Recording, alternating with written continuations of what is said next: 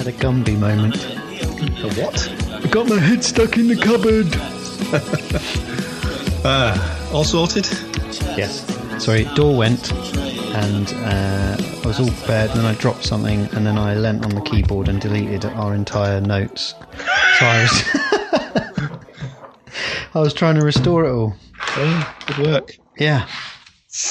Right, I'm just first business of the day. A little buzz keeps occurring on my microphone. Can you hear me all right, by the way? Yeah, how are you doing with sending that back? Fine. Really? Welcome to North v South, the podcast that is and isn't about microphone hum, design. I'm Jonathan Ellerman, and on the other end of the line is Rob Turpin, and we're a year in now, and it's episode 44. Cheers. I've just poured myself a beer. Oh, what have you got? I've got Zeus IPA, the god of beers. Yeah, of course. It's from the Coastal Brewery in Cornwall. Right. And it's very nice. It's quite a strong one, 6.2. Yeah. I've got a beer, although I'm not meant to have them. It's a 5.9, so it's up with yours. We've both gone strong, yeah. It's a Goose IPA. Something good coming out of America. Yes. And on special offer. So marvellous. Yeah. I'm going to pour mine. Hang on. Here we go. Very nice. Lovely. So how are you, John? Cheers. Cheers, yeah. Happy anniversary. It's been a wonderful first year together. I'm sorry I didn't get you a card. For a podcast that's meant to be confrontational, it's been surprisingly lacking in it. Yeah, we don't really live up to the title, do we? Not really. I don't think our title says anything, which is probably does our popularity no credit. Hang on, our popularity. Yeah, we don't have any. Yeah. No, but it's been good. I've enjoyed the last year. It's always good to chat to you, and it's been good. It's been a good excuse to talk about stuff that perhaps would get overlooked.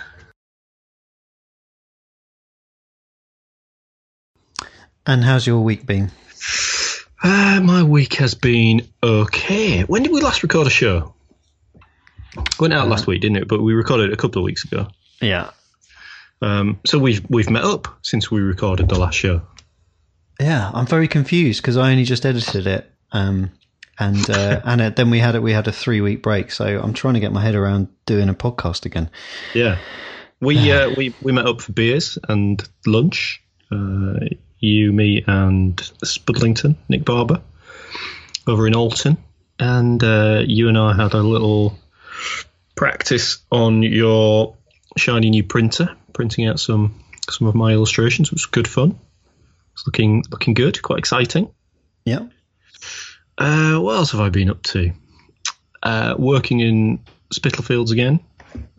Went for a stroll yesterday and found, I don't know how I'd missed it the rest of the time I'd walked around Spitalfields Market, but there's a 14th century charnel house that you can go have a look in. There's some steps leading down from the plaza. Really? Into like a glass walled, it's only like a corridor. You've got skeletons in there? No, they must have all been reinterred somewhere. But you just kind of look into the ruins. But it's kind of a reminder of that bit of the city of London is just steeped in history. It's sad there's not more of it kind of on show. Yeah. I can't say the same for Basingstoke that I was in today. Does that not have deep historical significance? Well, no, not the same. Old Basing. Yeah. English Civil War. Yeah. Okay. But not Waitrose in Basingstoke's town centre. Sorry. Yeah. I digress. Never mind. What else have I been at? That's kind of it, really. I've been working, not getting enough illustration done because I don't get home till late. Sorting out some books for my holiday, so I'm getting a nice little stack of books to take with me. just ordered some new luggage, which is bright orange, which is relevant to tonight's show. Is that a new Trump range? Yes. Yeah, it is. It's the best. Made out of human skin. Yeah. Yeah, that's it, really. What about you? I have. I've been looking after my daughter the last couple of days. Yeah. Yep, I haven't been working. I've finished all my projects. What? All my big projects, yeah. And that's the first time since I started in 2014, 13? I can't remember. Let's make it clear, that's not the first time you've finished a project since 2013. It might well have been, yeah. It's just the first time you've got to a point where they're all finished. Yeah. And I just got sort of client ticking over work. So I'm starting work on all my stuff, which has been great. And but I didn't realise that the childminder was off this week. So I've been somewhat forestalled in kicking off project. That must have been good fun, though, spending time with Kitty. We had a brilliant time today. We've been to a trampoline park. Ooh. Which I, obviously never been to one before, but they are really good fun. Is that one of the places where kind of pretty much the whole floor of a warehouse is turned into trampolines? Yeah. Wow. I saw one of those on the telly the other day and thought I must go there. Yeah, it's really good. And it was £3. So it's a really nice, cheap way of doing a bit of exercise. And it was pretty empty. And Kitty and I just bounced around everywhere. Maybe we should have our next North v South field trip. It's so good. They've got a big pit of airbags, so you can, if you get enough speed up from like 3 or 4 trampolines away, you can pile your way into the middle of these airbags. So I had lots of fun. So no, we've had a great day. I'm absolutely exhausted because she got me up at 4. So yeah. Well, she obviously just didn't want to waste a minute. No, obviously not. So if I nod off halfway through, like I did reading her story yesterday, then please excuse me. But no, I'm feeling pretty perky, pretty good. Good. So it's been a year since we started, and we've made many promises, many commitments that we've broken, all of them. So we're going on as the British government might go on in the future now. So Just warning you that any promises we might make in the future will not be adhered to in any way, shape, or form. Yes, then none of our promises are binding. No, other things I've been doing. I've been watching a bit of telly. I've just finished a season, which I very rarely finish seasons, but I wrote down here Stinky Pete. I don't think that's right. It's called Sneaky Pete. It's a new series on Amazon, starring Giovanni Ribisi. I have no idea who that is. He was in Friends. He was the weird brother that would occasionally turn up, and he was in Saving Private Ryan. Oh, okay, yes. He's a sort of quirky Steve Buscemi type. Yeah, kind of character actor. Yeah, he's a character actor. So it's good. It tries to be a bit Fargo, but doesn't quite get it right. Right. But yeah, well worth. Oh, I enjoyed it. Yeah, it was good. I'll have a peek at that. He's kind of a con man. Yeah. And I've been watching the world's most awful architecture program. The world's most extraordinary homes, which is on BBC One, I think, or 2. Yeah. Piers Taylor, who's been on some other show, the 10K House, which is a great show where 10K, 100K. Is it? No, it wouldn't be 100K. Yeah. No, 10K. Build a house for 100,000, not 10K. You can build a tent for 10K. Oh, no, but they have little projects where they'll do a kitchen or whatever. Oh, okay. Am I doing it started off with the program called the 100K House. Oh, did it? Sorry. He did, yeah. Building kind of flat pack, low impact houses. Right.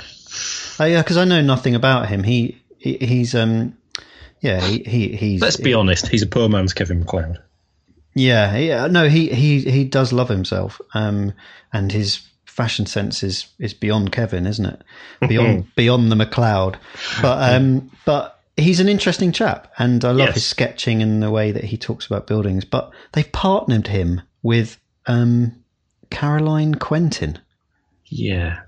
Which just ruins the whole program, because you're walking around some of the most incredible buildings, and I know it's all a bit elitist, and these are perfect pads of people who've probably trodden on a lot of other people to get where they are today. But some of them are just extraordinary, especially the New Zealand ones have just blown me away. So it's a great series if you could just mute her out, really, because I don't think she brings anything. She's quite annoying in it, isn't she? Yeah. I mean, really, it makes me want to take my shoe off and throw it at the television. Yeah, I've got no problems with her as a comedy actress, but she just seems ill-suited to that show. Yeah, but lots of slow-mo drone shots and all that kind of stuff. But there is some really fascinating sort of just the attention to detail on some of the design elements. I love that place in Greece that was kind of cut into the hillside. You see that one? No, I haven't seen the latest episode. We missed it. That's very good. But I have enjoyed a lot of it. I loved the one in America that was like a lift shaft that was in the middle of some woods. Oh, I didn't see that one. Yeah, it's fabulous. Some catching up to do. Yeah. So well, if you haven't watched it, give it a watch. Yeah. Should we get onto some news? Yeah, there's been quite a lot, hasn't there? Depends where we go. I haven't read your news, so I don't know what you're going to report. Well, I'll start with Jonathan Barnbrook, one of Britain's leading graphic designers and typographers. He's revamped his website, barnbrook.net, with all his recent work and obviously a kind of full history of his stuff and archive, which makes for pretty fantastic viewing. He's very, very prolific. And he's also created jonathanbarnbrook.com, which is a kind of a repository of all his political and activist type work. So lots of posters, some of his typefaces. But it's just fantastic to kind of look at his work en masse. He was one of the most influential designers on me when I was at art college. There was a book called Typography Now, which was edited by, I think, Rick Poyner. And it was almost like a Bible of influence for kind of people my age, I guess. It had lots of new cutting edge design in it, and there was lots of Barnbrook in there. And I've kind of followed his work on and off ever since. But if you like Jonathan Barnbrook, or you like political design, those two websites are well worth having a look at. Some beautiful work in there. I'm going to have an explore of that. I really haven't looked into that at all. Barnbrook.net and jonathanbarnbrook.com for his political stuff. Well, my next story actually follows on from Barnbrook, because it's the Beazley Design Competition, which apparently is a prestigious design competition, of which I know nothing about, as always. I wonder if it used to be called something else. When it was less prestigious. Well, I just wonder if that's a sponsor. Is it just the it just sort of the designer of the year, the design of the year? Worldwide. But Beazley, it sounds like some kind of sort of suburban department store, doesn't it? Beazley. Welcome to Beazley's. Beazley's of Basingstoke. We have come up with a design competition. Anyway, they have awarded the Better Shelter, which we've spoken about before, which is the IKEA prefabbed concrete shelter for refugees. They've awarded it above. In second place, Black Star album cover, which is Barnbrook, which they call the artwork on the cover of the album. But I think his design goes a bit deeper than that. It does. Yeah.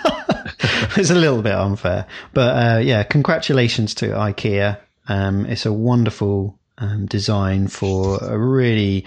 I just think, making stuff that helps other people. Let's just stop there. That's, something, doing something for somebody else is what I wrote down in the notes. Isn't that good?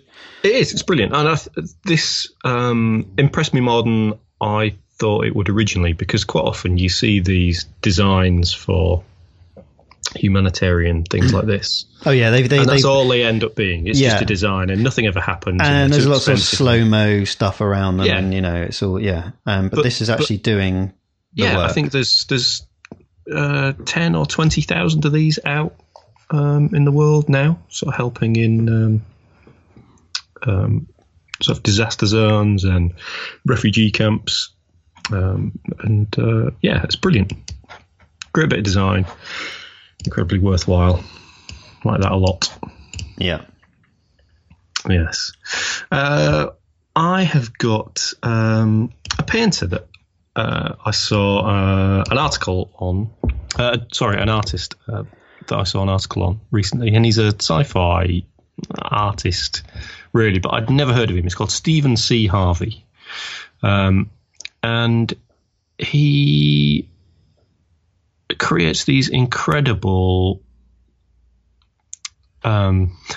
drawings of kind of sci-fi buildings and cars and planes, and I'm kind of astonished that I've never seen his work anywhere before. I think it must be because he's an artist rather than an illustrator, and his work is just astonishing. Really detailed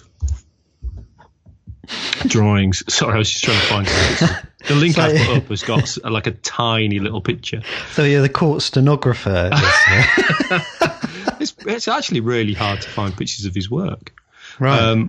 I can't see it. I can only see it's just sort of a sketch of some fuselage. Tiny little picture. I'll do the show notes. I'll find some better images. But they look a little bit like traffic scenes from Megacity 1 in 2000 AD. Okay. A little bit like kind of 1950s sci-fi, kind of Gernsbackian type stuff. His stuff absolutely blew me away. I've got to find out a bit more about him. But so is he hard to find out about, and he's not all over the internet? Because he sounds brilliant. I think it's because he's an artist rather than an illustrator. Right. So he's not prolific on, he doesn't exist, I don't think, on social media.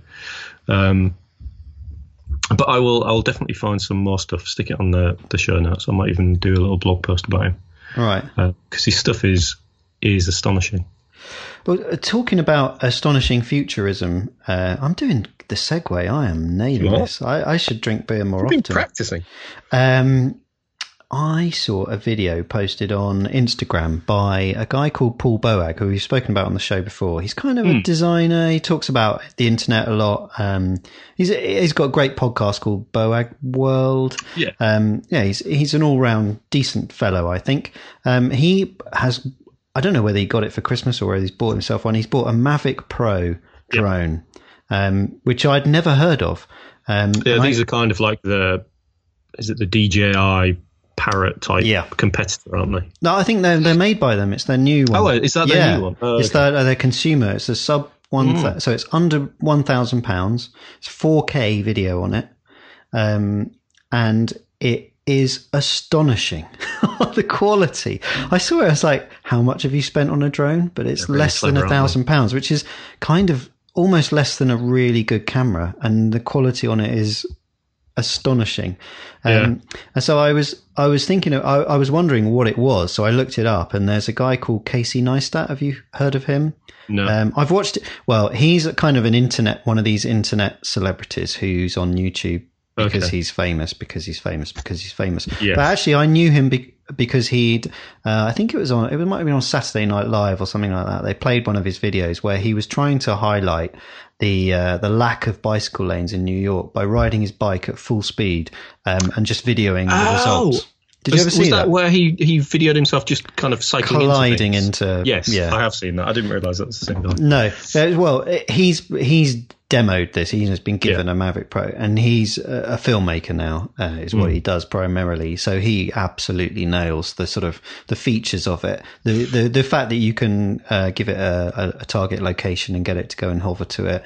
It will take a photo when it leaves you, and then when it flies back, it's constantly matching photographs to the image that it's taken, and it can land within an inch. So the manufacturer. Just astonishing, isn't it? And it's available for under £1,000, Rob. This isn't a thing that's going to cost you 30 grand. Well, that's it. That's the crazy thing. It sounds like some really high tech bit of military hardware, doesn't it? Yeah, but also the design of it. It's absolutely beautiful. Basically, these drones are they have four helicopter blades Yeah. or whatever, and normally you have to pop them on, and it's quite a big sort of polypropylene kind of body. Well, this thing is more like a tripod, so it folds out, and the actual propellers are kind of self-weighted, so it's only when you turn it on that they click into place. So it's very hard to break them. You don't have to put them on. The arms, it's almost like a transformer, and it'll fit in a backpack. It's an astonishing bit of kit. I think it comes in orange. It's kind of dark grey, but I'm not normally one to get too excited about tech, but this thing is the future. Yeah, it's going to be interesting because there's lots of people buying drones, aren't there? And there's ones that you can buy for like £100 or whatever. But anything that weighs over, is it 2 kilos? You need to register, and you can only use them in certain areas. You can't fly them in public spaces. Apparently, you can't fly them in the royal parks. So no, I mean, but I think this one is a kind of like embryonic version of what they're going to be like, in the fact that it can recognize shape. So if it comes up against something, it will stop, and it will move around it. It's not just a dumb device. And I think we're certainly with that product as a consumer product, we're way further ahead than I thought we were in terms of self-aware drone technology. It really is astonishing. I know that it will go wrong and there are issues with it, but for this to be sold and it's absolutely, it's working as advertised is quite amazing. Yeah, lovely looking bit of kit. Yeah, I'd quite like one. I can't justify having one, but I'd quite like one. No, I'm just going to try and convince my photographer friends to buy one. Yeah, it's a good idea. My next bit of news is something that I think we should go have a look at the Cartoon Museum, which I think is just off Regent Street. It used to just be a cartoon kind of art shop, and they kind of rebranded it as Cartoon Museum. Not a museum of a city of Sudan, is what I was talking No, not Khartoum. I've had too much Gordon's. Very good. Future Shock, 40 years of 2000 AD. The 40th anniversary this year of 2000 AD, our favourite comic. Fabulous. And they've got an exhibition. Lots of original art. Yes, I think we should go. Yes? That's pretty much all I have to say about this. We should go. Okay. It's on until April, I think, sometime. Well, it's all clicking into place. I'm doing well. My next story is about Lego. As always try and mention Lego, but Lego Life is a new social network that Lego have launched aimed at kids, where they can show off their creations and discuss builds and all kinds of things like that. And it is kid only. And to get around comments, they have created an icon-based language, which I think is absolutely brilliant. It is Lego thinking as Lego think in a really positive way. So none of it's been designed. They have withdrawn some of the icons that they felt could be used negatively. So none of the icons can be used in a negative way. So there are a series of the Lego minifig heads. We should get Donald Trump so that he can only respond to Twitter with these Lego icons. Well, the cure for all of this is, Twitter has become just a septic tank of humanity, hasn't it? Really, it's to turn it off. They're not making any money. What's the point? And just stop it. Where's it going to go? Just turn it off. But where would you get all your cat gifts from then? I don't understand. No, I'd turn it off. If I was president. I like this idea, though. I think, obviously, some sort of social network specifically for kids, that, they've got to be really on the ball with comments and bullying and things, even if it is just Lego. Yeah, absolutely. So it's a clever way of dealing with it. Yeah, I like it. I like the fact that kids can share designs. I'm not sure if I'd have wanted to have done that when, I found Lego was not a social thing when I was a kid. No, I never. It was very much a solo activity. Something that I've always excelled at. Yeah, I remember Lisa Sturdy coming around, one of my first girlfriends coming around to my house once after school, and I pretty much ignored her while I built some Technic Lego. So yeah, it was very solitary. So sorry, Lisa, if you're listening. I've got another art link. I've got a love-hate relationship with hyper-realist art. I really love a lot of hyper-realist art, and I really hate a lot of hyper-realist art. I think when it gets to a point where it's indistinguishable from photography, it bores me, because just take a photograph. There's a guy called, do you know Chuck Close? American painter. His stuff I absolutely love, because I think a lot of his stuff is very stylized, but even his kind of hyper-realist sort of pencil drawings and paintings, you can still see you can still see the brushmark, you can still see technique, you can still tell it's art. I think when it crosses over into just kind of seamless recreation of what you can see, and it becomes like a photograph, it just bores me. And I've discovered someone else who I think was a contemporary of Chuck Close, called Ralph Goings. Do you know of Ralph Goings? No, never heard of him. So he was. Has he gone? He hasn't gone. I don't think. No, his website says is a realist painter. Right. But he was part of the hyper-realist group of the late 60s.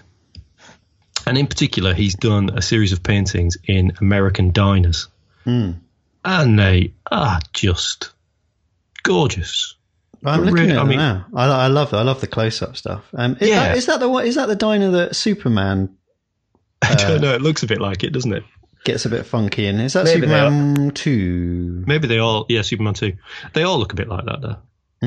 Those American diners in Airstream caravans and things. Of course they do. But I really like this guy's work, because you can see there's a painterly aspect to it. Even the incredibly detailed diner scenes with all the reflective chrome and all the different textures and things, I think you can still tell. And for me, that's necessary for me to enjoy it as a painting. Well, they are reminiscent, though, of sort of early 3D renders, aren't they? Do you think? I don't know. They remind me more of sort of Norman Rockwell paintings. Right. Or maybe it's the colour palette is that slightly sort of desaturated kind of 50s feel to it. But yeah, I think they're beautiful. So Ralph Goings, worth looking up. And that concludes my news. Jonathan, have you got anything else you want to share with us? I've got a really funny one that my wife shared with me. That being as a, I like a game. I like a war game. One that I don't particularly like, but that has been in the news this week is Warhammer 40,000. You ever heard of that one? I have, yeah. PETA, the animal right. What does PETA stand for? People, ethical treatment of animals. People for the ethical treatment of animals. Something like that, isn't it? Have you seen the news story this week about this? I had a look. I've had a look before we came on air. Yeah. This is silly. Yes. So they have basically demanded that Games Workshop, who produce a series of plastic miniatures set in the year 40,000, who are space wolves who wear fur, that they should get rid of the fur that's on their plastic figures. The world's gone mad. But it's gone mad. I guess from Peter's point of view, this is just a great way to get their name in the news. Yeah, absolutely. It must just be that. Yeah, there can't be any serious intent. No, I see it as behind totally. But the fact that they, I think, highlight that in your social media. But do you have to write to the MD to complain about it? But then I was on their site scrolling around, and they've got a lot of naked women. Saying naked skins, doing the advertising for. Yeah. There was that whole thing, wasn't it? I'd rather go naked than wear fur. That was it. Was their campaign. Well, isn't that exploitation in itself? Yes. I don't know.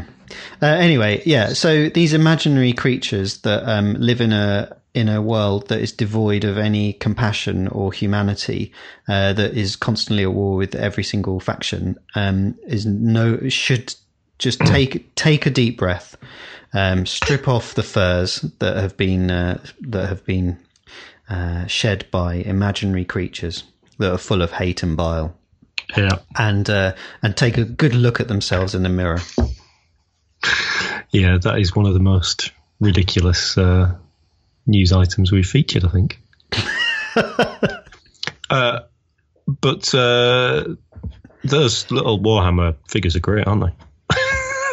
They're a lot more detailed than they used to be when I was collecting them. Yeah, well, we were playing Blood Bowl yesterday, and they're from that. And none of my team wear furs, by the way. That's good to know, John. They're all on a vegan diet. They're all ethical. Yeah, mine are human as well. Oh. The crispness of the edge of plastic technology now. Oh God, did I just cross the Rubicon there, didn't I? But the detail that they can get in injection molding is astonishing. Yep. Brilliant story. Yeah, I agree. And well done, Peta, for making a story out of absolutely nothing. It's not like there's enough news at the minute, is there? Anything else? Is it time for a discussion? Yeah. The other one thing, robots. I sent you a text in the week. If everyone loves robots, and they might be listening to this because they love Rob Turpin, they certainly won't be here because they love me. Come on now, John. It's an my mum for one. It's here entirely because of you, and she hates robots. Isaac Asimov. There's a sort of robot season on Radio 4 next week. I haven't found out much more about it, but there are documentaries and all sorts. But there's also a radio play featuring Isaac Asimov's classic iRobot. So give it a listen. Cool. I've been listening to so much stuff on iPlayer while I've been at work this week. I just absolutely love it. There's so many weird little documentaries you can listen to and documentary strands. You could stay on Radio 4 for the rest of your life, couldn't you? Absolutely. I can't sing its praises highly enough. Long live the BBC. Right. Our main discussion this week, Jonathan, is about colour. Which in your notes you've put your greatest weakness. So you're dreading this chat. I'm terrible with colour. Really bad when it comes to design or kind of colouring my illustrations or painting.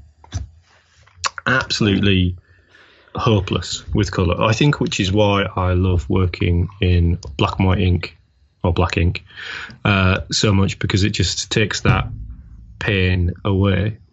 Or why I tend to just stick with a palette that consists entirely of orange.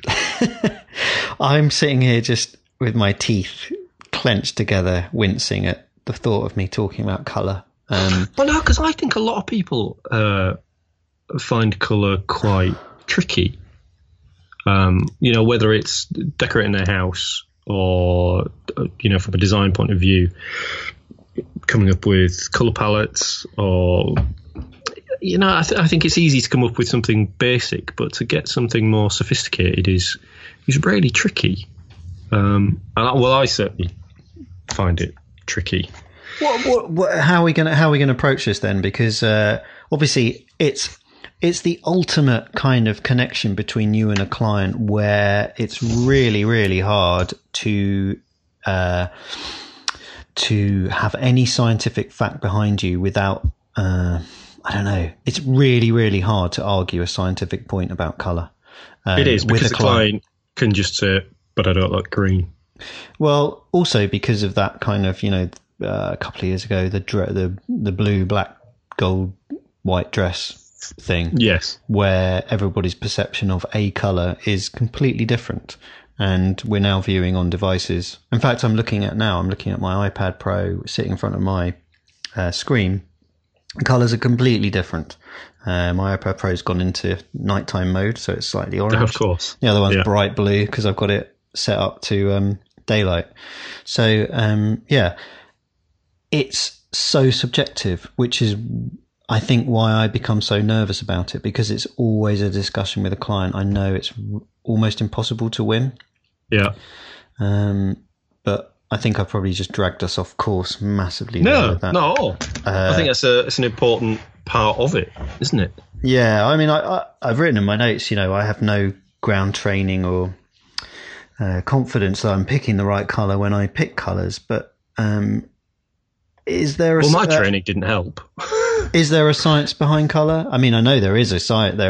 There's an enormous amount of science, but in choosing a colour, is there a science, or is it a gut feeling that you've just got to go with and hope that the brief has kind of brought you to that point of choosing the right colour? I think from a design point of view, you can approach it in a zillion different ways, can't you? You could go entirely the scientific view and talk about colour theory and complementary colours and the science behind how colour makes people feel, or you can just zero in on something in the brief, or you could look at the colour of the tie that the client is wearing in your first meeting. That's very true. Hang on a sec. My wife has just come into my office, and she has got my pie with a candle lit sticking in the top of it. Happy first birthday, an anniversary pie. Oh, she's saying happy birthday. Thanks, Jess. I will say my pie has arrived in its own tin. Marvelous. That's all I'm saying at this point. I'm jealous. I know what it is. I'm quite jealous. Thank you. Yes, I think you can approach. I'm going to blow it out and make a wish. Okay. I'm wishing for a website.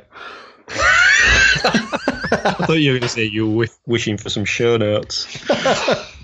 So I think you can approach the choosing of colours and a palette for a project in a myriad of different ways. But I think when it comes down to it, it's still, like you say, it's very subjective, and that end decision is the kind of fine tuning of those colours is just going to come down to you, unless you want to kind of abdicate that responsibility and use some of the tools that are available to choose colours. Well, before we get into that, let's back up to you talking about your monochrome palette, because I when I did a lot of drawing was exactly the same. Why do you think? Do you think that's a lack of confidence, or do you just prefer a world in black and white? No, it's entirely a lack of confidence with colour. Really? Well, yeah, it's hard to ruin a drawing if you either don't use any colour or only use one. Oh, there can be plenty of bad drawings in black and white, can't there? They can. But all I'm saying is, if you've done a good drawing, it's a good drawing, but it can easily be ruined by bad colour. But would you say that photography, for example, black and white photography is often seen as the pinnacle of photography, and it's black and white is always my favourite. I love a black and white palette in photography. Why is that? Isn't it? It's easy. No, it's easier than to get a striking, memorable image in black and white is easier than in colour. Yeah, because you got one less thing to worry about, haven't you? Colour. You can concentrate entirely on kind of tone and contrast and composition, and that can all be thrown out with the addition of colour. Mm-hmm. Because you can just concentrate on the shapes, which I guess is kind of how I see my illustration. But that doesn't demean your illustration, does it? I'd say your illustration is more powerful for the fact that it literally sticks to that single-mindedness.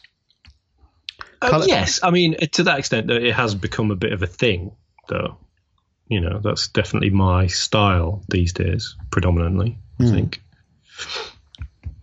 I think what I find baffling about colour, kind of particularly from an art point of view, is how some people seem to see so much more colour than me. Well, you know, when I was at art college or school studying art, or we were painting or using coloured pencils to colour things in, and for me, you know, the grass is green. It might be 2 or 3 shades of green, and the sky is blue, and trees are green or brown, and then some people just innately seem to have this ability to see almost like another spectrum of colour within the things that I see. So they'll, you know, draw a self-portrait or paint a self-portrait, and it'll be purples and greens and, you know, deep ochres and stuff. I'll paint a self-portrait and it'll be pink. You know, can they see more colour than me? Is there something psychological that prevents me just expressing colours or recognising those colours? Am I just too literal? That's one of the most baffling things to me about colour. We talked about that before, but from an approach of why do we love certain artworks? What is it about that? What is the combination of colour, tone, shape, composition that suddenly clicks with a human being that makes them love that particular picture? And is it innate in that creator, the person who's making that piece of art, to see the world in a slightly different way? And I'm guessing that is true, isn't it? Even, you know, going back to that dress, was why it was picked up so much by popular media, is because it kind of expresses that sort of randomness of humanity that it's very hard to understand, especially today when we're so homogenized and so boxed into, you know, we're on one side of the argument or another where there's no nuance. It's such an extraordinary, subjective, mystical kind of state of mind, isn't it? The fact that, like you say, somebody looking at a face, Francis Bacon looking at a human being and seeing it as dripping kind of butcher's block flesh. Yeah. And somebody else seeing it as pure realism and, you know, copying it off of a photograph with, you know, a very fine brush. It's so different, isn't it? And that, you know, taking that across to graphic design, it's so hard to give it, to make a decision about colour. It makes it really, really hard. Well, I think in design, I take a very similar approach to I do in illustration. So I'm very, you know, the more limited the palette, I just figure the less mistakes I can make. I'm sure that's not true. I think the more limited the palette, the harder you've worked to choose that colour, surely. Well, maybe. I mean, I have a swatch, a series of swatches of orange. I just stick a pin in. Yeah, I bought some luggage today, and it's bright orange. Yeah, you said. Yeah, it's quite. Steph hasn't seen it yet. I'm not sure she realises quite how bright orange it is. But I was going to say you're not going to lose it, but she might. Yeah. Yes. So how do you, let's say you've got a new brief. I think we've talked before about the way we both design things, in that we quite often work entirely in black and white to begin with, right up until the point where you show the client your first ideas for a new logo or something, because that takes away that whole, oh, that's great, but I really don't like the colour. No, they just can just focus on the important bit, and you can go away and work on colour schemes after that. But once you've got to that point, how do you work on a colour? Well, let's say that they've said, you know, it can be any colour you want, but it can't be green because that's our competitor. Yeah, and we don't like orange. Well, when I present the initial concept, it will either be it would normally be black and white, but I would have probably tried it out in color before, so I have a kind of idea what colors work with it. And the color will be affected by, like you say, the brief that we've talked about, the limitations, and if they particularly say they don't want a color because of a really compelling reason, then I won't go there. But other than that, I'll just ignore it because, saying the competitor or... What's a compelling reason? Compelling reason would be we're in a market where that color is, seen as a negative color. Right. So if you're working in kind of healthcare or pharmaceuticals or something, obviously you can't use bright red, typically. Yeah, I don't know whether I'm trying to think of an example where you would. I mean, I think if it was if I was, let's say for sake of argument, if I was a new company in a new business in finance, I would definitely avoid, if I could avoid, that bright blue corporate look that everyone goes with. Having said that, I've just done a branding that's in dark blue, but that was I would avoid that because I wouldn't want to be lumped in if I was a disruptive business coming into that environment. I would want to look different. I'd want to be different. So my color choices are defined by brief. The flip side of that from a client's point of view is, but everyone else's is kind of blue, so we want to make sure that people realize we're in that same marketplace. Well, so I mean, some businesses, financial markets, financial services companies are incredibly conservative, as are solicitors that I've worked with, as are most people actually. They're conservative, and that all they're concerned with is beating the Joneses but looking like the Joneses. And the really good ones just let you get on and do it. But I just have colours that I go to, it's like typeface, isn't it? I think the older you get as well, the more set in your ways you get. I wrote, mine started with black and yellow. Black and yellow Lego was my favourite combination. Everything I made was black and yellow. Absolutely. And I still use it now. If I can. I love blacks. I love neutral colours. And I like oranges as well, but if I can use those, then I will do. But mainly, I said before, I'm a jobbing graphic designer who sort of has to adapt. So I'm talking around the subject here, aren't I? Choosing colour, but well, that's it. So you say you've got a kind of a basic colour palette. Then what? You can't just pick a green. How do you pick a green? How do you pick another tone? How do you pick something to go with that green? Yeah, well, there are lots of good tools, aren't there? Generally, I'd start with a well, it depends on the brief, but generally I'd start with a Pantone book, have a look through, and then pick a single colour and then work some tones on it. So I'd probably go into an app like Cooler. Is that still around? It is. It's just called Adobe Colour now. Right. And then pick some triad colours. It depends how many colours I want to use. Yeah. But that would be based on their budget as well. So most of my budget kind of clients... But hang on. Depending on their budget, they only get one colour? No, generally... I'm sorry, but you can have a lovely logo, but you're not paying me enough to get more than one colour. No, I would be thinking about print process. So if I was a small business, then invariably most small businesses don't care and will go with digital print. So I'm thinking 4-colour, I can choose a whole wide range of colours. It doesn't really matter.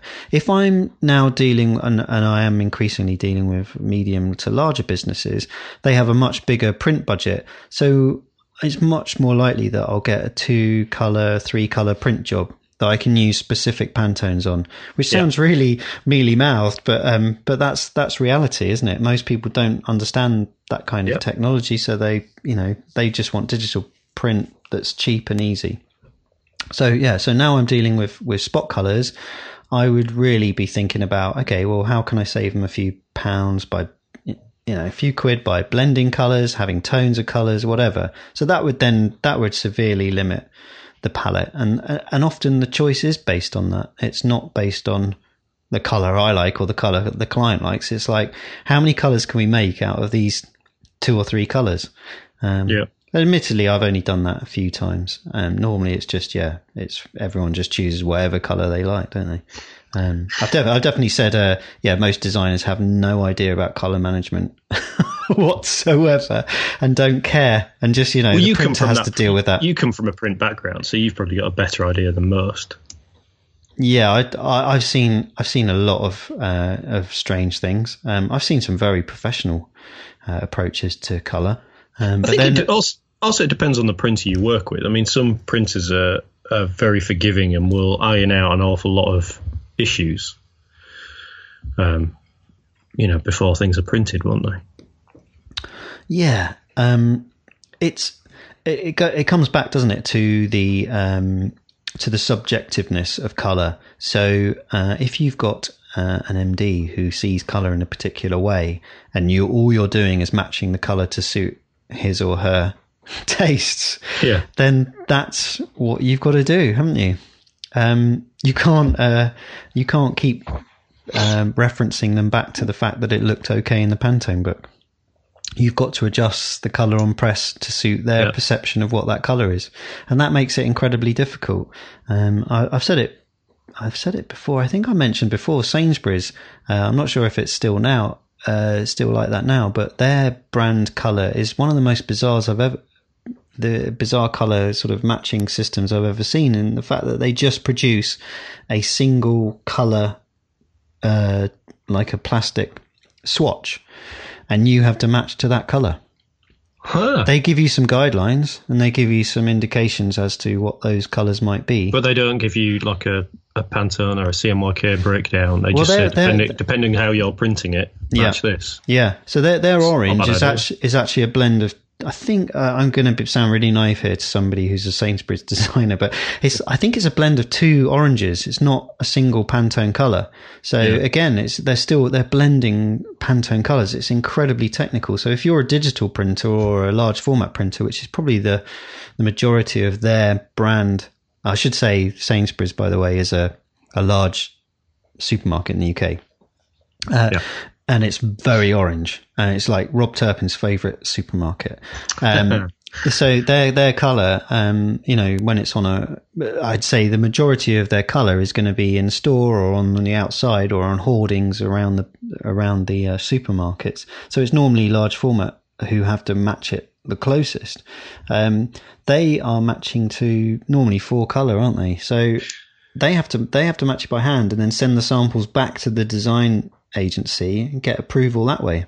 That's how it kind of makes sense, doesn't it? Because a company like that colour is going to be printed in so many different ways on so many different sort of substrates and papers and plastics.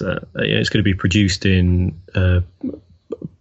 polycarbonate for 3D lettering. It's going to be on vans. It's going to be vinyls. And a set of guidelines just isn't going to be able to cover everything, is it? No, it doesn't. Putting Pantone 280 on brand guidelines doesn't help anybody, does it? It gives you a starting block, but it doesn't. Yeah. It doesn't take you. If you're a big brand, that doesn't get you anywhere. You'd have, as soon as you hit the Perspex range, you've only got, I don't know how many colours they got, 30 odd colours. So you've got to choose a Perspex colour, and you've got to specify a RAL colour and a British Standards colour and all those kind of things. So I think my biggest eye opener was years ago. I was sent on a Hewlett Packard colour management course, which was run by a Dutch guy, and he was really inspirational, and he sort of opened my eyes into colour management. We'd never been doing any kind of colour management, and he said, most. The whole process is broken. And if it starts with a designer who doesn't use color profiles or doesn't understand how they work, then you're dealing with a really wriggly eel of a color. You don't know how that color is perceived. So trying to output that color is impossible. absolutely impossible, because the designer doesn't know what that color should be, and that's why we have Pantone color books. But then you pick up 2 or 3 Pantone color books, all the colors are different. They don't match. They never match. Yeah, Pantone has just become impossible to understand, I think. It's such a difficult, and that's why we come back to the Sainsbury's approach to it of just producing a single color, almost like a swatch, that's just a one single item that you then have to match. That really does get rid of all of those issues. It means that everybody has to work incredibly hard to try and attain that color. You know, the other thing is you just take your hands off the wheel and let the colors come out however you like. But yeah. And then you end up with the real world, don't you? But yeah, and so that's why I say it's such a science when you get into the kind of color management. The fact is, you know, if you take so say you design something on a screen, and you designed it in Adobe RGB, and then you send it to the client, and they're viewing it on a window screen. Well, that's going to be in an sRGB space, so it's a slightly smaller space, smaller color space. So the colors might be cropped a little bit. So therefore, you know, your reds might be slightly muted, and your blues might be less bright, etc., etc. And then you take that client takes that color, and then they pass it on to their printer, and they ask them to match it. Well, that's already 2 versions away from what the Chinese designer whispers, saw. isn't it? Yeah, it really is. And so that's why when you said let's discuss color, it's like, and I'm trying to say, well, it's a subjective, it's almost like a magical thing, but you know, once you start looking into the science of it, it's so complex, so varied, and impossible to manage. I mean, it really is. So it just opens up a massive can of multicolored worms. It was much, much easier back in the days when we got our colours from crunching up beetles. How did we do that? I much preferred it when we only had, you know, George Harrison Green, Ringo Red, beetles. and Word. I liked a bit of Word.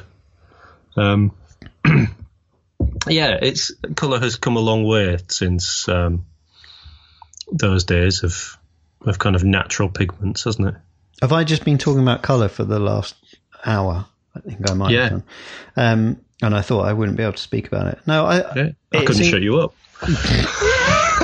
So what tools do you use then to manage colour? Oh, to manage colour, I'm one of those designers. Choose colour. I'm one of those designers who doesn't manage colour at all for my own clients. When I'm working at a client, like I'm working in Shoreditch at the minute for 2 big brands, everything is, from an artworking point of view, everything is specified to their colour setups in InDesign, Illustrator and Photoshop. Everything gets proved, sent to the client, checked, sent back, tweaked.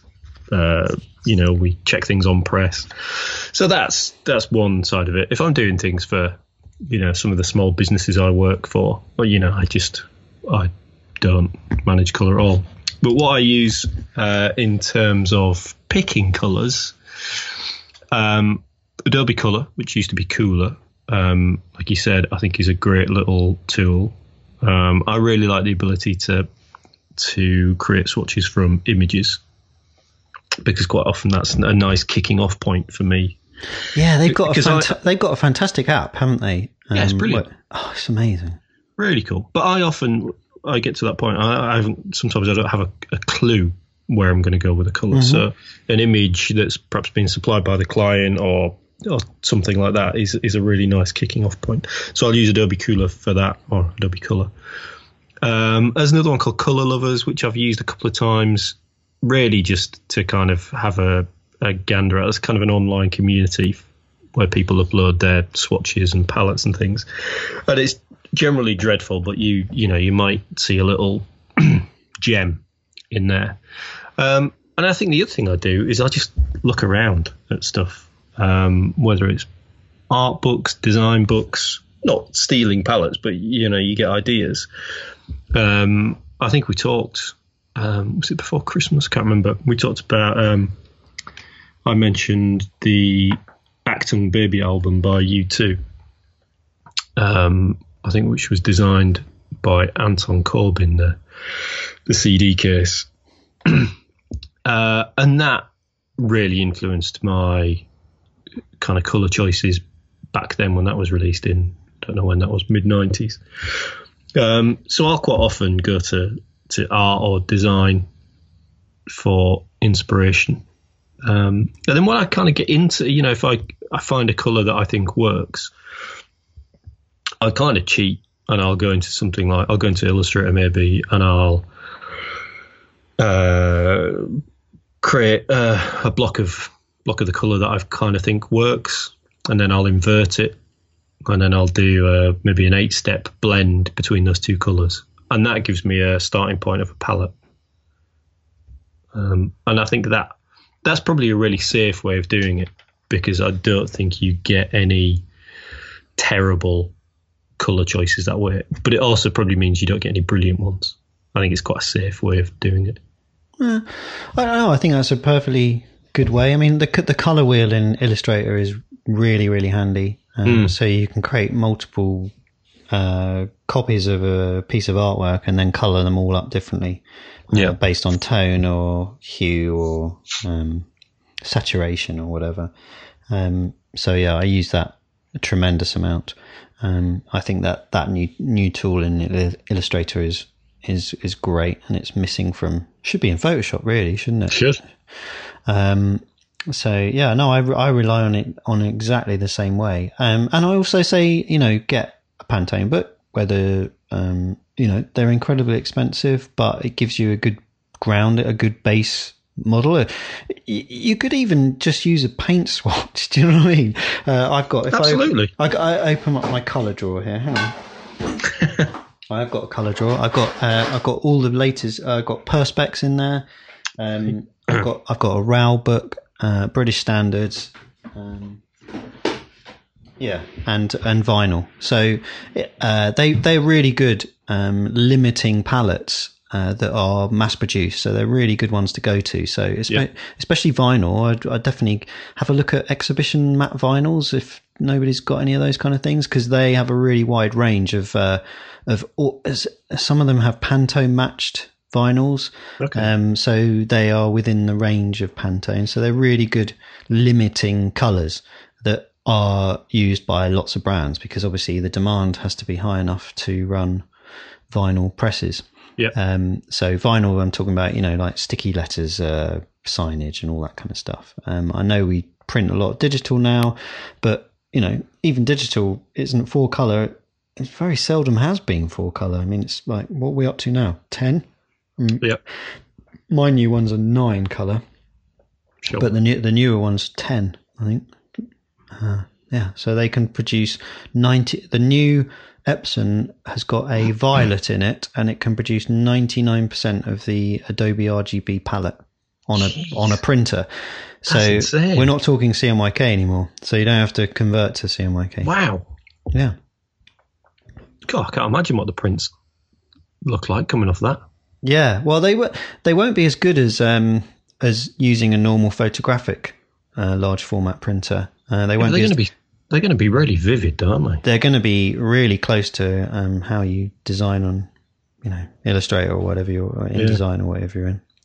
Much more reliable than just a standard desktop printer. Anyway, mine. So we're sort of yellow, black, and orange. It's kind of like a heavy machinery palette. What's the orange kind of chainsaw? Is it Husqvarna that make chainsaws? Are they the orange ones? Is that what they're called? Yeah, no, I know what you're talking about. Yeah, definitely. Yeah. And then obviously sort of JCBs and things in the black and yellow. Yeah, I love all that stuff. When I was looking through kind of bits and pieces on colour, I came across this link to an article about the Harvard Library, the Forbes pigment collection, and they're a bit like the there's the World Seed Bank that collects all the. Oh, I saw you'd written that down there. Well, they're recording colour. they're collecting all the. It started by a guy called Forbes, Edward Waldo Forbes in America, and he collected. Was he a poor man? Waldo Forbes. I know. He started collecting, making this red collection. Red and stripy tops. No. Sorry, I shut up. Where is he? I can't. He started collecting all these pigments in order to be able to conserve old paintings properly using the original pigments, so he could, authentically. I want to use the word touch up, but I doesn't quite do it justice. But yeah, he was looking for authentic. Restore. That's the word I was searching for. So he could restore paintings authentically. And now this is part of the Harvard Art Museum Strauss Center for Conservation and Technical Studies. But in this article, there's a few little. He talks about every pigment has its own story. So it talks about synthetic ultramarine, which was discovered as a result of a contest, and lapis lazuli, which was more expensive than gold, cochineal, which is the red dye that comes from squashed beetles, and one that I'd never heard of, mummy brown. Did you know of the pigment mummy brown? No. People would harvest mummies from Egypt, then extract the brown resin material that was on the wrappings around the bodies and turn that into a pigment. What? It was very popular in the 18th and 19th centuries. Oh, no. There you go. And there's a picture of a tube of mummy brown, bituminous pigment from mummies embalmed with asphaltum. Wow. There you go. So every pigment has a story. You don't get that with Pantone 346, do you? No, I love the stories about paint and how it drove trade, didn't it? And just incredible things like that. Yeah, absolutely. Wow, that sounds like an amazing place to go to. Yeah. Where's have that? You been to, it's in America, Harvard. Have you They won't let me in. I'm from Hampshire. Yes. Have you been to Corneliussen's? I know we've talked about this before. No, if you hum it, I can sing it. It's in Holborn. And it's a 200-year-old art supply shop, and they sell pigments in the kind of big, old-fashioned, heavy glass jars. Wow! And it's for people who make up their own oil paint, so you can get the powdered pigments, and then they've got like a whole section on different oils. But you walk into it, and it is just an absolute treasure trove to look at. It's so beautiful. All these big jars of pigments and paints and things. Corneliussen's. Marvellous. The last time I went there, I bought a pencil sharpener. Because that's all I could afford. It was, of course, a Cum pencil sharpener. Of course, the best. Long point? Yes, long point. Website of the week, Rob. Are we done with colour? Let's go back. Let's fade back. Let's fade it back to monochrome. I feel more comfortable. I'm glad we got through that, and actually we spoke for quite a long time. Well, I did. I'm sorry. Yeah, you waffled on. Talking of monochrome, my website of the week is the NASA Cassini space probe website. So it was launched. Cassini probe orbiting around Saturn. Was launched about 15 or 16 years ago. Took 5 or 6 years to reach Saturn, and has done amazing work. And its mission has been extended, and it discovered the lakes of frozen methane on Titan and the geysers on Enceladus. Incredible. And it's now entering the last year of its mission. So they're now performing riskier and riskier maneuvers, and they're swinging it much closer to Saturn and much closer to Saturn's rings, and it is sending back the most staggering pictures at the minute. The fine detail in Saturn's rings, made up of these tiny little, everything from a speck of kind of icy dust up to things that are the size of houses the rings are made out of. But the pictures it's sending back are in such incredible detail. The amazing things, there's a moon called Daphnis, which is a tiny little moon of just a few kilometers across. And it orbits within the rings. And it almost creates a gap in Saturn's rings. But where Daphnis kind of passes by the rings, it creates these gravitational waves. And the pictures of Daphnis and the rings and the effect it has on the rings are just staggering. So if you're remotely interested in science or space or astronomy, just go have a look at the Cassini website.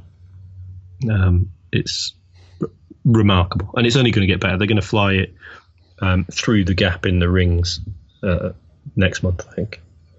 Wow. I will have a look at that later. Yeah. My website of the week is a chap that you've introduced me to. He is a diarist, I'd say, a blogger, a design archivist, brilliant writer, an all-round nice chap. And he's made a product, and I urge everyone who's listening to this to go and buy it, because I really, really want one. He's made a marble grid, which is the classic grid used on penguin covers during the 60s, was it? 70s? Yeah, I guess maybe. So you can go to his website, which is acejet170.typepad.com. Snappy, that one. I think you can leave out the typepad, actually. Can you? You can. Richard Weston. And he's made these amazing, what would you call them, Rob? They're like graphic display. They're thread and pins that the thing replicate. I like about them. Sorry, the thing I like about them is that there's a little. Oh, it's like a homage to the marble grid. There's almost another little homage to those kind of nail and string drawing, painting kind of from things the 70s. From the 70s. That yeah. you do like an owl or That's something. Exactly what I thought. But this is obviously a much more sophisticated. An elegant version. But also that chap that we were talking about who did the map. Richard Long, was it? Was his name Richard Long? Yes, I think so. Anyway, I think they're beautiful, and I've spoken to my wife about what I want for my birthday. I see. They're incredibly reasonable. They are £65 in a frame or £55 unframed, and he hand makes each and every one. I've seen a picture of the pins that he's using. So he's not using slave labour, or if he is, they've got their own camera. So go and buy them, because I think they're absolutely beautiful. They're fantastic, and I hope they lead on to other things, because I think he's hit on something that is quite a lovely product. Well, if you follow him on Instagram, which I think is it AceJet170 or just AceJet on Instagram, try them both. He's got some other beautiful little things that he does. With photography and watercolor paintings, really gorgeous kind of visual little ideas. So I'm sure there'll be more to come after the marble grid. Yeah, and his blog is just infinitely fascinating. It is. Talking of infinitely fascinating, Rob, yes. Something that people listen to this show about is the humble pie. The humble pie. Mm-hmm. What have you got? I've got a Fray Bentos, mate. Oh, I love a Fray Bentos pie. Do you? Yeah. So I do as well, actually. It reminds me of being a student. Well, it's it's also very 70s, isn't it? It is. I've got a minced beef and onion here. My wife couldn't work out what the hell it was. She bought it for me. She thought you'd boiled them. Oh. But no, you have to take the lid off, which she's done with great aplomb, and then it's risen hang like on. For people who've never seen a Fray Bentos pie, you need to describe it. Right, imagine tinned food. It's a flat tin. The pie is inside the tin. You take the lid off and you put it in the oven. And then the pastry puffs up. Yeah, but puffs up in a kind of swamp thing rise. So that's what I've got. It's about, 8-9 inches wide in diameter. Yeah, it's like a big plate size pie, isn't it? Yeah. Like you said, I used to survive on those my first few months at college before I learned how to cook. Doesn't look like there's much left inside. No. Oh, God. Oh, no. Has nostalgia blinded you? Oh, right. Okay, well, the pie is burnt on top and raw underneath. That always used to be a thing with the Frey-Bontus pie. There always used to be some uncooked pastry going on. Oh, the mince is... Oh, no. It's like baby food. I'm absolutely starving. That has no appeal to me whatsoever. It's horrendous. It hasn't got enough salt, although it's mass-produced. Interestingly, Frey-Bentos is... It's only... I thought this was an ancient thing, you know... When I say ancient, I mean going back 100 odd years. Yeah. But they were. It's a newish product for the Frey-Bentos line in 1958. Oh. Yeah. Frey-Bentos was a German chap from left Britain. Created the Frey-Bentos processing plant in Uruguay, and it went out to the First World War as a corned beef. I think, but the pie, no, it's gonna get. I think it's gonna get my lowest. I'm not even gonna eat it. It's my lowest score ever. I'm gonna give it a 2. Oh, well, I'm not sure my pie is gonna fare much better. My wife went to Marks and Spencer's today and doing the shopping, and she was going to buy me a pie. And she sent me photographs. She said, "Which pies do you want?" And there were kind of gastropub pies, there was chicken and ham pies, lots of lovely looking pies, and I said, "Get me that one." And she said, "Really?" Because I picked the worst pie, kind of on purpose, because, you know. So I picked a gluten-free mini pork pie, and so it looks like a normal mini pork pie, but undercooked, so it's really pale and slightly sort of waxy pastry, and it smells awful. I don't know what it. The pastry smells more like bread than pastry. So I'll just. It does have jelly though. It does have a little bit of jelly, which is a bonus. So I'll just. Excuse me.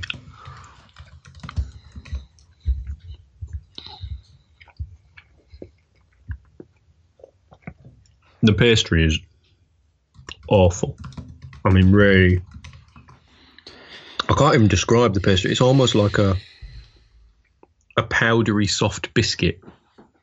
The pie itself is all right, but you can't really get over the fact that pastry is hideous. I don't know if people who are on gluten-free diets just get used to the kind of gluten-free versions of bread or pasta or pastry that's hideous, but that's quite a nasty shock for me that's not on a gluten-free diet. The meat itself is okay. It's nicely seasoned. The jelly's nice, but it's only getting a 3. And I've finished my beer, which is terrible because I could really do with washing that down with something. Mm-hmm. So that's a poor way to end our anniversary edition. I want to end on a bit of a serious note, Rob. Okay. It's Time to Talk Day, apparently, today. Okay.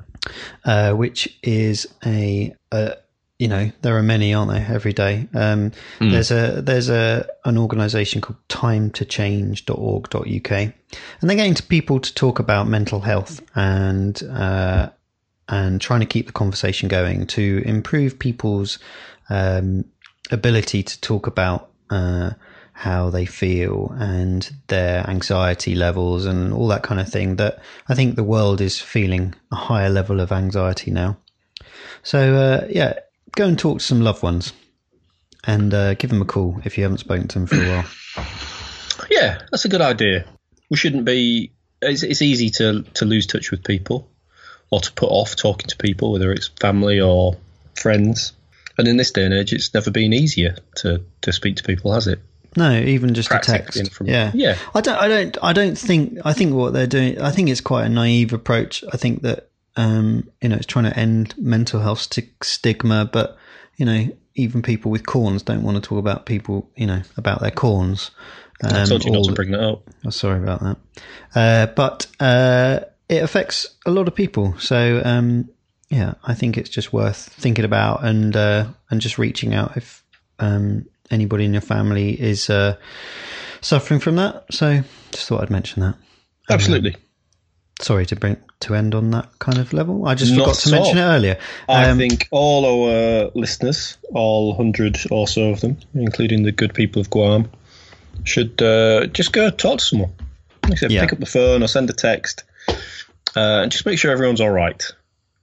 And if everyone listens to this show does that, then the world's going to be a tiny little bit of a better place. Yeah, and we could all do with a bit of that. And if you're in Guam, just go outside and have a nice cocktail.